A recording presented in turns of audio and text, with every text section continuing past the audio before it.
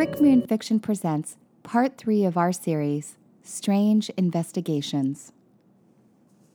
Healers by Kevin R. O'Hara.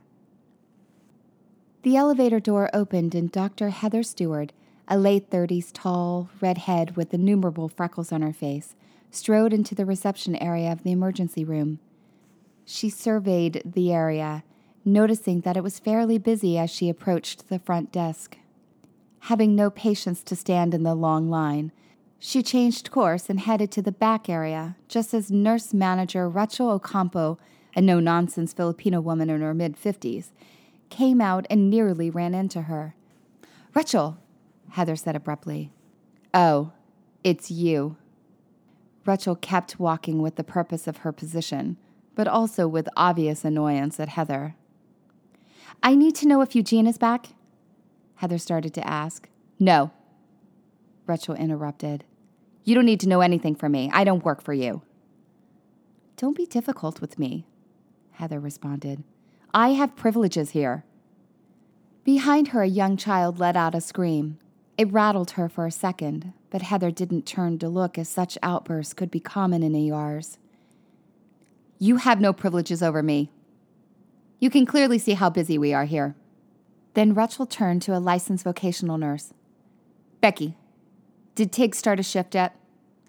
Becky, a fresh 3-year school graduate, responded by pointing. "He's right over there."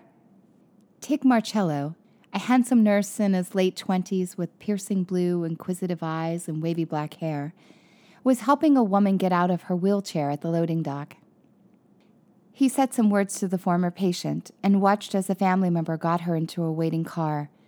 After a quick wave, he turned and walked back to the building. Rachel gave him a genuine smile, which he returned to all three of them as he headed to a waiting patient with a bloody lip. Heather nodded back to him with a slight smile.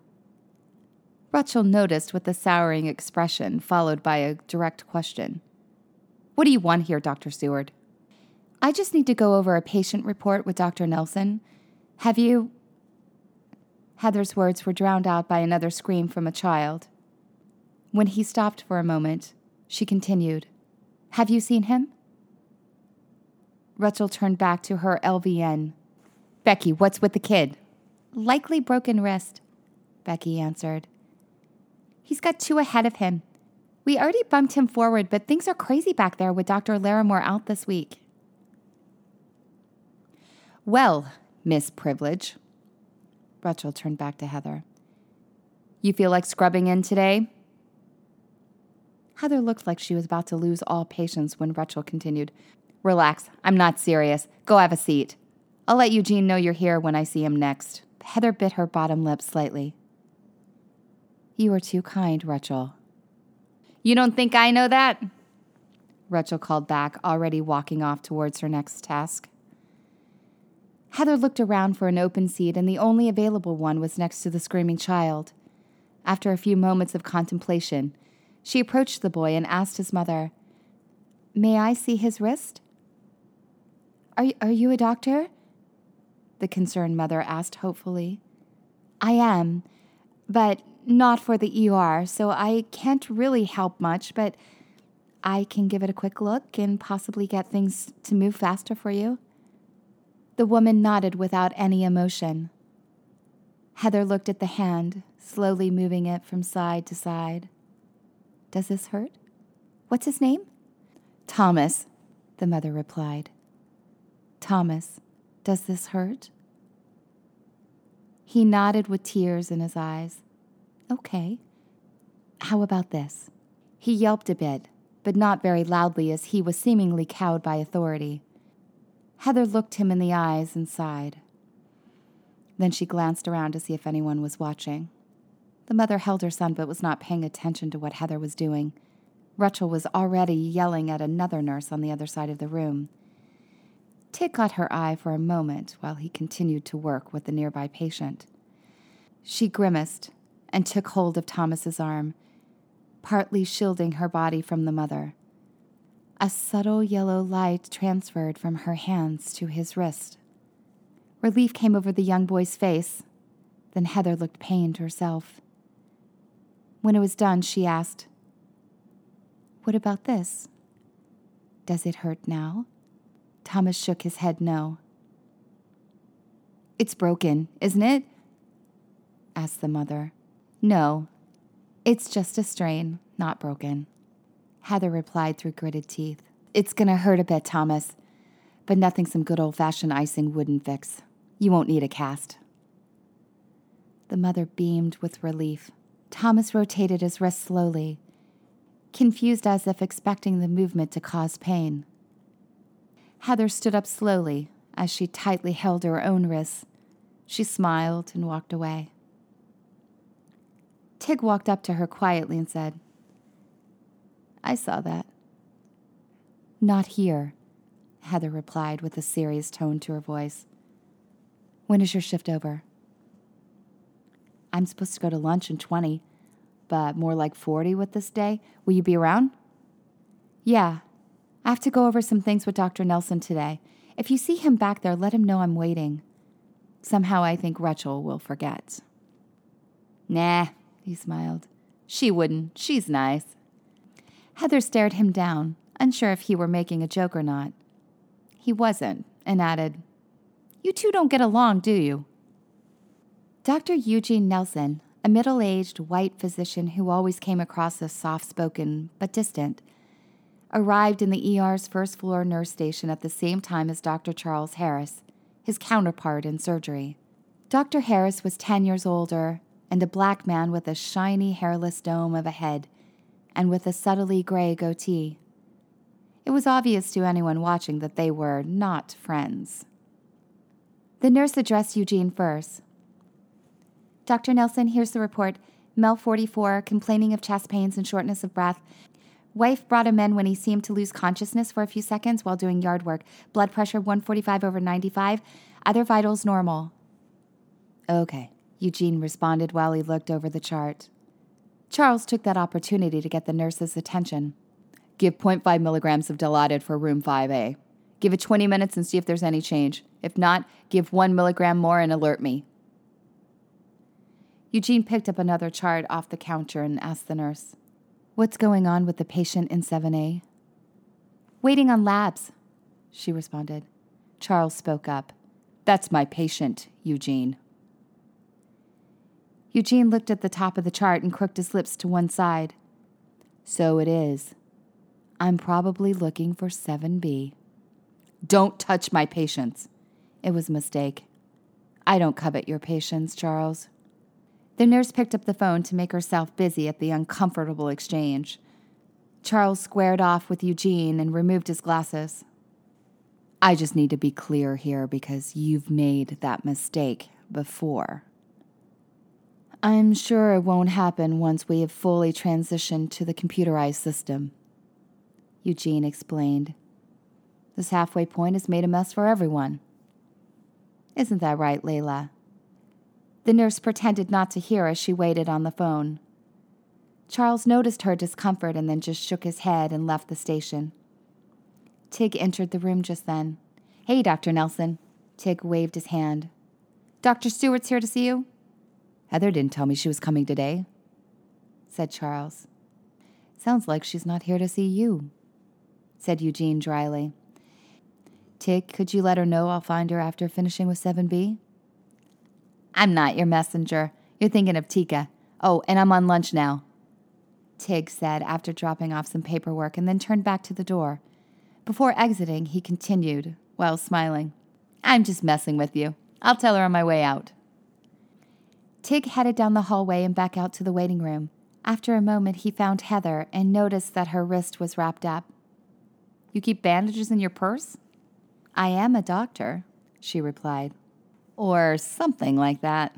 He gave a childlike grin and then said, "Dr. Nelson needs to finish up with a patient. Coffee?" "Yeah." A little later, Tig and Heather were sitting at a coffee annex in the hospital, each with a hot drink. "Why did you help that kid?" Tig asked. "He was in pain. That's kind of the whole gist of the job." "But when we talked before, you led me to believe you only drew on that power to help people in desperate need." "Did you hear his screaming?" Heather countered. Yeah, but he was in a hospital and it was just a broken wrist. He would have had it treated. I don't know. 3 weeks in a cast is probably a good learning moment for a kid. You're questioning my judgment on when I choose to heal? No, I just want to understand how you think. If I'm going to learn how to do this, I need to understand when to use it and when not to. You broke your own wrist to keep a kid from crying. I'll heal faster than that kid. I have my own tricks for slowly restoring my energy. I don't know. Maybe I have a soft spot for kids in pain, or maybe I was trying to speed things up there because I hate waiting around over paperwork. Why don't you sign on with the ER and save more people? Sounds exhausting. Heather sighed. No, seriously. I have my own practice, so I can choose what cases to take and not overextend myself. The ER wouldn't suit me. But isn't there a moral obligation to use your powers to help as many people as possible? Asked Tig earnestly. No, there isn't. I do what I feel I can without losing myself. Look at yourself, Tig. You make a good living wage and you own a house that is rising in value, and I know you have a trust fund from your parents. But I don't see you liquidating everything to go build hundreds of clean water wells in Africa. In the long run, that would save more lives than staying here. You need to be comfortable in your day-to-day life, or your healing days will be short-lived. How does Dr. Nelson do it then? He has his own tricks. What tricks? Let's just say Eugene believes in robbing Peter to pay Paul. Heather wouldn't say more. So Tig redirected the topic slightly. That reminds me of another question that's been bugging me. Was Jesus a healer? What? No. I mean, I'm not religious. Heather thought for a moment. Actually, he probably was. Makes more sense than the whole Son of God thing. Sorry, I know you're Catholic. I don't actually know about the subject. I do know that if he was a healer, it didn't end well for him. That's a good lesson as to why we should hide our abilities. But what if this did come out? Tig pressed. I mean, think of all the people who could be trained to help others. All the good that could be done. That's sweet. And naive. Do you really believe that if people learned how to transfer health to and from other people by standing near them, to potentially kill them, untraceably, mind you, that would make the world a better place? I broke my own wrist to heal that boy. I could have easily done it the other way around. Wait, are you saying that there are people who misuse the power like that? Heather's cold expression answered his question, and he shuddered. Jeremy Lee Frum was an unremarkable 50-year-old man who would generally be described by others by his partially balding head, his brass-rimmed glasses, or perhaps his wide, thin smile, which tended to give his face a skeletal look. He carefully drew the curtains of the bedroom open a crack to let sunlight fall across the face of the woman lying in the bed. Her eyes weakly flickered open and squinted at the brightness. She grimaced when he smiled his corpse smile at her, and he said, "Looks like you're awake after all." Despite his overall thin appearance, Jeremy was in exceptional health with strong, sinewy muscles and no visible scars. He stood just over 6 feet and wore a blue and white lycra tracksuit. He reached into his pocket and pulled out his phone, tapped on it, then placed it on the bedside table. How about a little music with breakfast? The phone blasted out "I Feel Good" by James Brown. He started swaying his hips and moving his arms up and down close to his body. He either didn't have the rhythm or the commitment as he awkwardly danced in place. He smiled down at her, rocking his head back and forth, then reached down to gently brush her hair from her forehead with a hand. She swallowed hard and closed her eyes again. He shuffled backwards out the bedroom door and spun around to head into the hallway. Midway down the hall, he began singing lyrics with the song. Once in the kitchen, he opened cupboards until he found a frying pan. He placed it on the stove and turned on the gas. At an appropriate beat in the song, he flung some butter into the pan and watched it sizzle. Next, he examined the inside of the refrigerator before pulling out a carton of eggs, yogurt, and a bowl of fruit. He poured the yogurt and fruit into a juicer and started pulsing the power button to the beat. Then he pressed the 30-second blend mode and turned to remove 4 eggs from the carton. He continued to bob his head even though the juicer drowned out the music from the other room. He cracked the eggs meticulously, carefully poured each into the frying pan and cooked them over easy. "I feel good. I knew that I would," he sang off-key. The juicer finished and left the house silent. "So good, I got you," he continued. It took a moment to realize that the music was no longer playing. He gave a quizzical look back down the hall, but his attention shifted back to the eggs so they didn't burn. When the eggs were done, he slid them onto 2 plates and poured 2 smoothies. With a little skill, he balanced them all and slowly walked back down the hall. "Not a fan of James Brown? Well, no accounting for taste," he cheerily said. He entered the bedroom announcing, "I hope you like eggs because..." and then stopped as he noticed his phone was in a different position and the phone app was open. He set down the plates and saw that the screen displayed a finished call to the number 911. No. Jeremy nearly dropped the drinks on the table. "What did you do?" The woman did not respond. She just laid perfectly still. There were tears on the side of her face. Jeremy ran down the hall to the front of the house to frantically look out the window. He continued, No. You don't touch my phone." He sat down on the couch and put his hands to his temples. "Think, Jeremy." He started to shake violently. "Think." After a moment, a calm drew over him. He stood up and walked with determination back to the bedroom. The woman was visibly sobbing now. He sat down on the side of the bed and put his hands on her in a calming fashion and said, "Hush, don't worry. I'm going to make the pain go away." He started to knead his hands into her, and slowly green tendrils of light escaped her skin. He drew them up like silk and absorbed them through his fingers. His hands, then arms, started to emit a soft yellow glow as the energy made its way up toward his torso. Thank you, Stephanie. I really do appreciate all you've done for me." His voice was soothing, but his actions became more forceful. She let out a weak scream and tried to fight back, but was too much in a weakened condition. The green light started to pour out of her body, filling him to the point where his whole body got an unnatural glow. The sound of a car could be heard speeding to a stop outside the house. Jeremy disengaged, and Stephanie's frail body fell limply back into the bed. His eyes still had a yellow radiance to them as he rushed once again to the front of the house. He ran outside where a police car was waiting. Officer Maxine Gutierrez, a middle-aged brunette woman, jumped out of the cruiser and put her hand to the gun on her hip while raising the other hand. "Stop right there," she commanded. Jeremy immediately put his hands up for her to see and yelled, "Thank God you're here.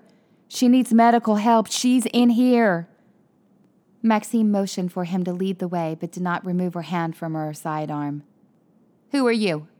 He started to lead her into the house as he answered. "I'm Jeremy Lee Fromm. I'm one of Stephanie's neighbors from down the street." "What happened?" Maxine questioned as they made their way into the bedroom. "I came over here to make her some breakfast. She's been very sick. Cancer. She just went unresponsive. This way." Maxine saw the woman's body and quickly evaluated the situation, then called into the station on her shoulder radio to verify the need for an ambulance on the scene. The station reported that one was already on the way and should be there within moments. "Please stand over here," Maxine commanded as she moved to examine Stephanie. Jeremy went to the spot she indicated, out of reach and indirect line of her sight. Is she gonna be all right? Jeremy feigned worry in his voice. You saw her go unconscious, or was she already unconscious when you got here? Jeremy noticed his phone still open at the side of the bed. She wasn't looking good, so I went to make her some food. Then she screamed and started rambling about something. She didn't seem in her right mind. I'm sorry, I just didn't know what to do. I'm no good under pressure. She used my phone to call 911. You were here when she called? Maxine pressed. Sirens blared as the ambulance pulled up to the house. Paramedics rushed in the front door and Maxine stepped aside to let them do their job. Yes, I didn't hear what she said. What did she say? Am I in some kind of trouble? Jeremy almost looked angry, which Maxine noted. You are trouble, Heather, Dr. Eugene Nelson said as the two of them entered his sparse hospital office. Heather replied, Oh, please, Eugene. You're the one who asked for my help with Dr. Bilson's case last month. All I'm asking is some pointers on dealing with the insurance company given the circumstances. I figure you have a lot of experience finding the loopholes to smooth things over. You treat me like a big brother. I'm not your big brother. Just because we have the same Doan doesn't mean I owe you anything. I'm treating you like a colleague who has more experience in this area. Just help me with this, and we'll call it even, and I'll be out of your hair. Yeah, you keep saying you're leaving town. Yet it seems like you always have a reason to continue hanging around this hospital. First Charles, now Tig. Tig's too young for me. Not that I haven't thought about it. That's not what I mean. I've been concerned about you training him. Tig has a talent for it. You said that yourself. He's got the right temperament. He'll probably end up being better at it than either of us. Or at least more ethical. I don't have an issue with Tig. He is a good candidate. It's you. Are you really in a position to mentor? You made it clear you only have time to train Tika. With the Doan gone, it looks like I'm the only option in the city. Maybe. Just don't make a mess of this. Well, then help me with him. And help me with this paperwork. Fine. Big brother, she added. Don't push it. Oh, and really, Charles? How can you stand that guy? Dr. Charles Harris rushed up to meet the EMTs at the ambulance entrance and said, What do we have here? Female, age 34, found unconscious by her neighbor.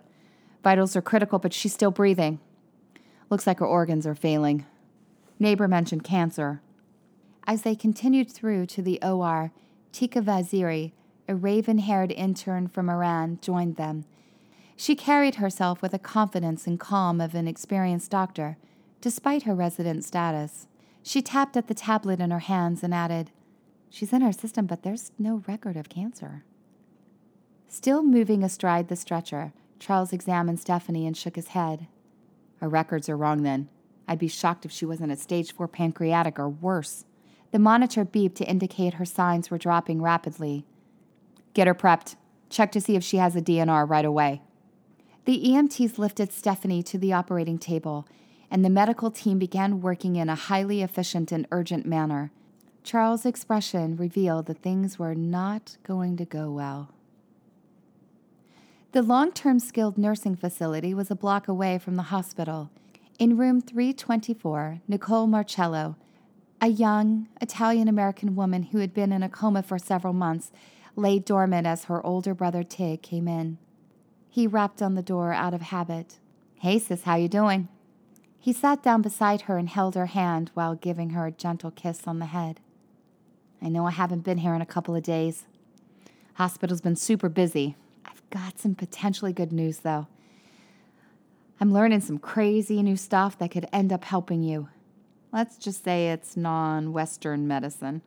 Stuff Dad wouldn't approve of, so you know it's gotta be good, right? Speaking of good, See that Camilla's been here every day to see you. Pretty sure she's going to ask you to marry her as soon as you wake up. There's a good reason right there to wake up, sis. Not just getting a kick-ass Latina hottie for a wife, but it's yet another thing for Dad not to approve of. He looked at her for a little longer and then settled in the chair beside the bed and picked up a book from the nightstand. Hang in there a little longer, baby sis. Everyone's rooting for you, and soon, well, let's just say, soon I may be able to pull off a miracle. Officer Maxine Gutierrez waited outside the OR as Charles exited, pulling off his gloves and mask. Sorry, I just called it, Charles said matter-of-factly. I'm surprised she wasn't in hospice with how advanced it was. I'm going to need an autopsy, Maxine stated. Sure. Why's that? Charles asked. Heather walked around the corner. Maxine and Charles both nodded to her. Charles looked like he wanted to say something to Heather, but Maxine answered his question first. The woman said she was being murdered by the neighbor when she called 911. I sincerely doubt this was murder, Charles stated. This was a long time in the making. No overt signs of poisoning or attack, but whatever. We can see what the autopsy says. Medical staff wheeled the stretcher with the sheet covering the body out of the OR. As they went by, Heather brushed her unbandaged hand inconspicuously on the body, as if feeling for temperature. She pulled her hand away when Charles gave her a quick, awkward hello in passing. Soon everyone had moved on except Heather and Maxine. Hello, Dr. Stewart. I didn't know you worked here. Officer Gutierrez, how's the chest? Yeah, about that. Amazing. Thanks to you. Maxine put her hand on her upper torso. Can I ask you about this case? Heather asked. Normally, no. But you aren't normal. And frankly, this one's a stumper. Something weird about it. Your type of weird. Yeah, no, I know. Heather nodded. The woman, she was completely drained of life. Unnaturally so. Feel like doing some consulting work? I do love a good mystery. Great. I'll catch up with you tomorrow. I need to interrogate the neighbor right now. Do you think I'm hiding something? Jeremy demanded. He sat in the interrogation room of the police station. Maxine sat opposite him. Her posture was serious, but not accusatory. Don't you find it a little odd that she didn't tell anyone about her illness? She was a private person, Jeremy said simply with arms crossed. No, she wasn't. Not according to her co-workers or her family. Well, maybe she didn't want them to see her in pain. She told me that she hated when people pitied her. Why would she confide in you? You've only been her neighbor for... Maxine looked down at some papers and continued. For about a month? That's awfully quick to become someone's confidant, don't you think? Look, I'm not even sure why I'm here. I let her use my phone to call 911. I helped. Maxine interrupted and produced a digital audio recorder. This was her 911 call, Mr. Frum. 911, what's your emergency? A voice on the recorder asked. Help me. A tiny voice squeaked through the phone. He's murdering me. My neighbor is doing something to take my life away. I'm dying. Please send ambulance. Please hurry. Maxine paused the recorder. Why would she say you're murdering her, Mr. Frum? I told you. She was becoming delirious. You saw her. She probably didn't even know what she was saying. Then he thought for a moment and added, she may have been talking about another neighbor. She had a clean bill of health from her yearly physical 18 days ago. In less than 3 weeks, you are saying she was at the end-of-life stage of cancer. I'm not a doctor. Jeremy was getting upset. I'm just saying what she told me. Am I being charged with a crime here? We're waiting for her autopsy results. You're free to go, Mr. Fromm, but I wouldn't leave town if I were you. The next day, Eugene was in his office writing notes when Tika entered abruptly. You're needed. Freeway motorcycle accident. Bad one. They might call it before it arrives, but you and Dr. Harris need to scrub up just in case. Yes, ma'am. You think I was a resident here? I'm sorry, Tika said, not understanding. Never mind. Eugene got up and followed her. This may be the teaching moment you've been waiting for. From the description, this one may be beyond saving. That's not what I mean. Eugene pulled her back into his office. She gave him a dubious look and he lowered his voice. If he makes it here alive and we can't do anything for him, I'll have to make the call. I can take his remaining health and repurpose it. You're going to kill him? Tika asked with shock in her voice. No. If he's going to die, I'm going to hasten it. The energy I get from him can significantly help several other patients here today. Think of him like a potential organ donor. Tika considered this and didn't seem pleased. An organ donor who never gave consent. I know the ethics of it. Given the circumstances, we can't get consent for something people don't know exists. Yes, this is a gray area. But you hunted me down on the internet and moved halfway around the world to learn my technique. This is it. Are you going to help me? How? I don't have enough skill. It would take me hours, time we don't have. Eugene let go of her and started to head out the door again. I don't need that type of help. If it comes to it, I just need you to distract Dr. Harris for a few minutes. At Heather's private practice, Maxine sat beside her at the desk with a folder in hand. Time isn't on our side. We got the initial results of the autopsy back. Maxine handed the folder to Heather, who started to devour it. But it'll be a couple of weeks before we have the full analysis. So far, the prelims suggest no foul play. Yeah, Heather said while scanning the file. There's nothing unusual here except for the rapid timeline. I was able to find some tenuous links between Jeremy Lee Fromm and a couple of other cancer deaths in the last few years, but nothing that would allow me to charge him for anything. You think he did it, though, right? With your, powers thing? Oh, it was murder, all right. And no, I don't think you can pin it on him. But the cancer metastasized too quickly to be natural. I've seen this before. So what can I do? Maxine asked. Let me meet with him. For all we know, Mr. Fromm could be innocent and someone else is actually to blame. I think I'll be able to figure out if he has the capability to have done this. So you're just going to ask him? Kind of. I'm your consultant. I can legitimately do some follow-up questions with him about her condition, in the name of research. As Heather spoke, Maxine did not look comfortable. Heather reacted.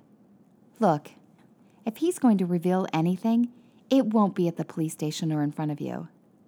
Don't worry, I won't go alone.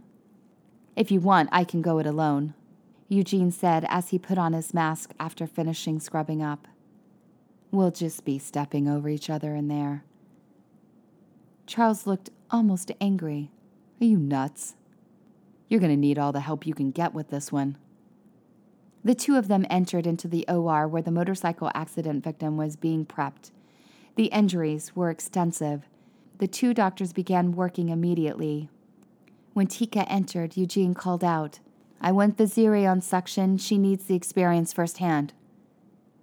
The nurse stepped aside and Tika grabbed hold of the equipment and began clearing away blood. The tension grew in the room as everyone feverishly worked at several major wounds. The doctors asked questions about vitals and ordered the staff to provide internal video monitoring.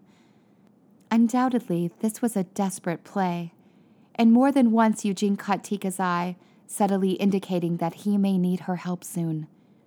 She looked reluctant, but couldn't ignore that things were not looking good for the patient, despite both doctors' expert work.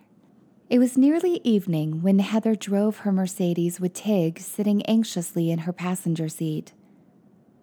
"What do you call this guy?" he asked. "A vitality parasite.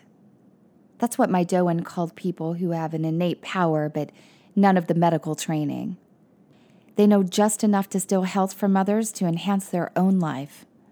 And I don't know if this Frum guy is a parasite." "How will you tell? Do you sense it like a Highlander?" "I don't understand your reference," she said. "No, I won't sense it. But it isn't hard to suss out. People like to brag about what makes them special." "I haven't seen you brag about it. You go out of your way to make sure no one knows. Obviously, Dr. Nelson, Tika, Maxine, and I do, but does anyone else? Does Dr. Harris even know?" "No, but he's not an idiot. I bet he's aware that something's up with us." "I just thought maybe you would have let him know." Tig looked out the passenger side window. "As I'm pretty sure you're dating him on the sly." "I'm not dating him." "My mistake." "I'm screwing him, but we aren't dating." "Oh." Tig didn't know how to react. "He's not the only one." Heather noticed Tig's discomfort. "What? Don't look at me with those shaming Catholic eyes. I attend to my needs." She focused on driving for a moment, then casually continued. "Also, there's a side benefit. The end result is effectively life energy that I can instantly absorb internally and use. That's one of my tricks." "Oh, what?" Tig was shocked. "Aren't you worried about, I don't know, STDs or getting pregnant?" "I don't get pregnant. And I can counter any STD with the energy I gain on the spot if needed. Mind you, I have to say this as a doctor, I generally condone condom use." "So you just have sex for the power boost?" "No, I do it because I like sex with different people." "Are you okay with that? Because if not, oh wait, I really don't care if you aren't. We're here." They pulled into the driveway of a one-story gray house with perfectly landscaped yard. The mailbox said, "From," on one side. Heather started to open the door but winced, then switched to opening it with her non-bandaged hand. The two of them approached the door, and she knocked loudly. After a few moments, Jeremy Lee Frum opened the door and looked them over suspiciously without saying anything. "Mr. Frum, I'm Dr. Stewart, doing a follow-up on Stephanie Long, a neighbor of yours." "I already talked with the police," he replied carefully. This isn't a police matter. I'm doing research with the oncology department, and it would be helpful to get some first-hand account on her condition." He stared at Heather. For a brief moment, fear flickered in his eyes, and then he smiled that wide, thin smile. "Of course. Come in." He led them into the living room and then headed to the kitchen. "I was finishing making myself a smoothie. Would either of you like one?" "No, thank you," they both responded.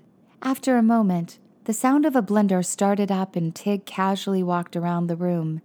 His attention was caught by a number of old-time photographs on the wall. He looked at a black and white one from the early 20th century. It showed a group of travelers posing before a large ocean ship, possibly the Queen Mary. One middle-aged man in the group looked exactly like Jeremy Lee Frum in appearance. Tig looked confused and squinted closer. A large crash caused Tig to turn around in time to see Heather slumped to the floor with Jeremy standing over her holding an iron skillet.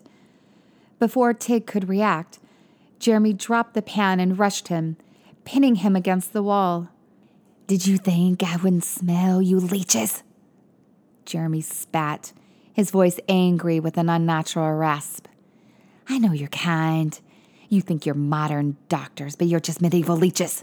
You're no different from me." Tig tried to struggle free, but Jeremy was able to hold him firm, sinewy fingers digging into the nurse's arms. A greenish glow started to emanate from them. Jeremy's thin, corpse-like smile began to widen, much further than the face muscles should allow. Tig's eyes grew wide with fear at the horrifying face. Then he saw Heather's hands grab either side of Jeremy's head, and green light poured from his skull into her hands. His eyes were ablaze with green glow as a shrieking howl escaped his mouth. Tig pulled himself away as Heather held tight, draining every bit of green energy from the man. Her eyes glowed yellow and her body vibrated with power. The thing that was Jeremy crumpled to the floor. It vaguely resembled a man, but the skin was gray and seemed more like the flesh of a squid, completely without bone structure. "What did you do to him? Did you kill him?" Tig exclaimed, still riddled with fear. "No. Yes, I don't know." Heather's eyes still glowed as she shook her head. "I only extracted energy that he took from others. It shouldn't have killed him.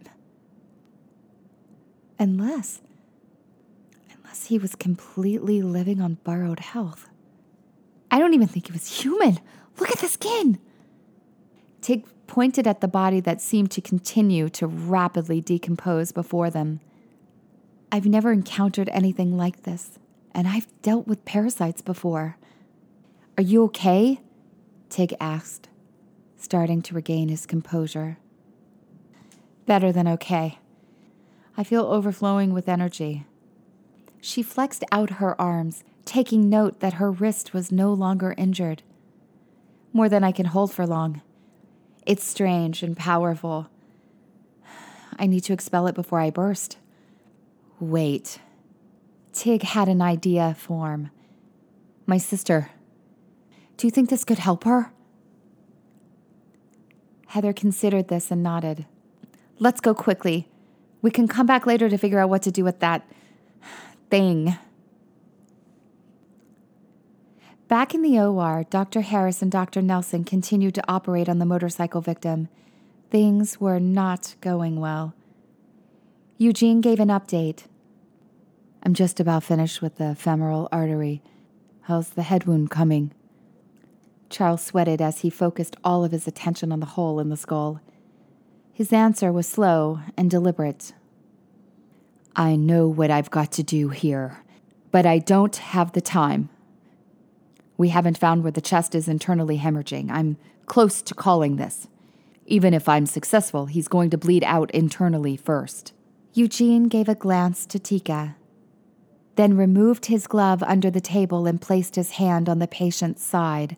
He checked again to make sure that Charles and the nurse's attention was firmly at the patient's head. A slow, greenish glow emanated from the spot where his hand gently started kneading. Tika stared Eugene in the eyes, and Eugene gave a final nod of resolution, then moved his attention fully to his bare hand to start working on draining the body. "Dr. Harris," Tika spoke with sudden conviction, "if he weren't bleeding, are you certain you would be able to save his life?" Eugene snapped up to give her a questioning glare. "Of course. Just need a little more time. Save your intern questions until we're done." A tense moment hung over the entire operation. Eugene closed his eyes, then shifted his hand up the torso a bit to underneath the surgical towel. A yellow light escaped the edges as he began the process of transferring his own internal health to that of the patient. After a few moments of his prodding about, one of the nurses on the monitors exclaimed, "Doctor, look, the bleeding has stopped." "How is that?" Charles looked at the nurse, then at the instrument, then at Eugene. "Multiple punctures don't just clot up by themselves. That machine needs replacing. I've had misreads on it before, too," Eugene said while slipping his glove back on, and he began to work on a new area. Tika noticed that Eugene's skin now had a paler appearance. A short time later, Charles withdrew his knife and announced, "I think I have him stable." Eugene stumbled back from the table, but Tika caught him before anyone else noticed. "Good job, Charles," Eugene said weakly. "You saved this guy. I didn't think we could, but you did." Charles acknowledged the unexpected compliment as he removed his mask, wiped his brow, and let the nurses take over. Heather and Tig quietly entered the dark room 324. Tig gave a last look out the door to ensure no one was coming down the hall. Then he rushed to his sister's bed and held her hand. "This is it, sis. Dr. Stewart is going to help you." Heather stood at the foot of the bed, still brimming with energy. Tig nodded to her, and she began her process of moving her hands over the unconscious woman. Yellow light flowed out, encompassing every inch of her body. Heather seemed to be crafting the energy with the precision and art of playing a musical instrument. This was not a fast process. When she was done, she sat back in a chair, exhausted. Tig looked hopefully at his sister's face and then hurriedly asked, "Did it work?" "I gave her everything I had." Heather exhaled. Tig waited a few moments, but there was no change. Nicole continued to lie there, breathing softly. "She's not responding to it at all." Tig looked up at Heather, pleading with his eyes. It should have done something," Heather said more to herself than to Tig. "It is hard to have good results without really understanding what's truly wrong with her, but it still should have done something." "I'm sorry, Tig, this wasn't the answer for your sister. Something here is beyond my understanding." Tig looked broken. He put his head against his sister's. "I'm so sorry, Nicole." "We'll figure this out, Tig. Obviously, there's so much more we both need to learn about how this energy works." Tika walked around the corner of the hospital's back hallway, pulling a light sweater over her head. When she got it on, she almost collided with Eugene, who had been slowly shambling in the same direction. She noticed his gait and hunched posture. "You did the right thing in there, Dr. Nelson."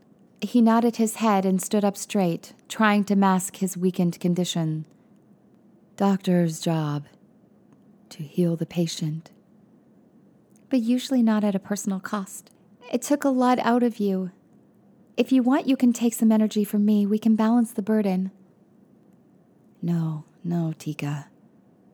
He broke eye contact and showcased that he could walk normally. "I'll be fine. I've got my tricks of replenishing myself. You go home. We'll talk more tomorrow." Tika shrugged and turned. "Suit yourself, doctor. Get some good rest." Eugene watched as she walked down the hall and out the back exit. When she was gone, he let out a breath and hunched his shoulders in pain again. Slowly, he limped down a different hallway. The door at the end was labeled Hospital Morgue.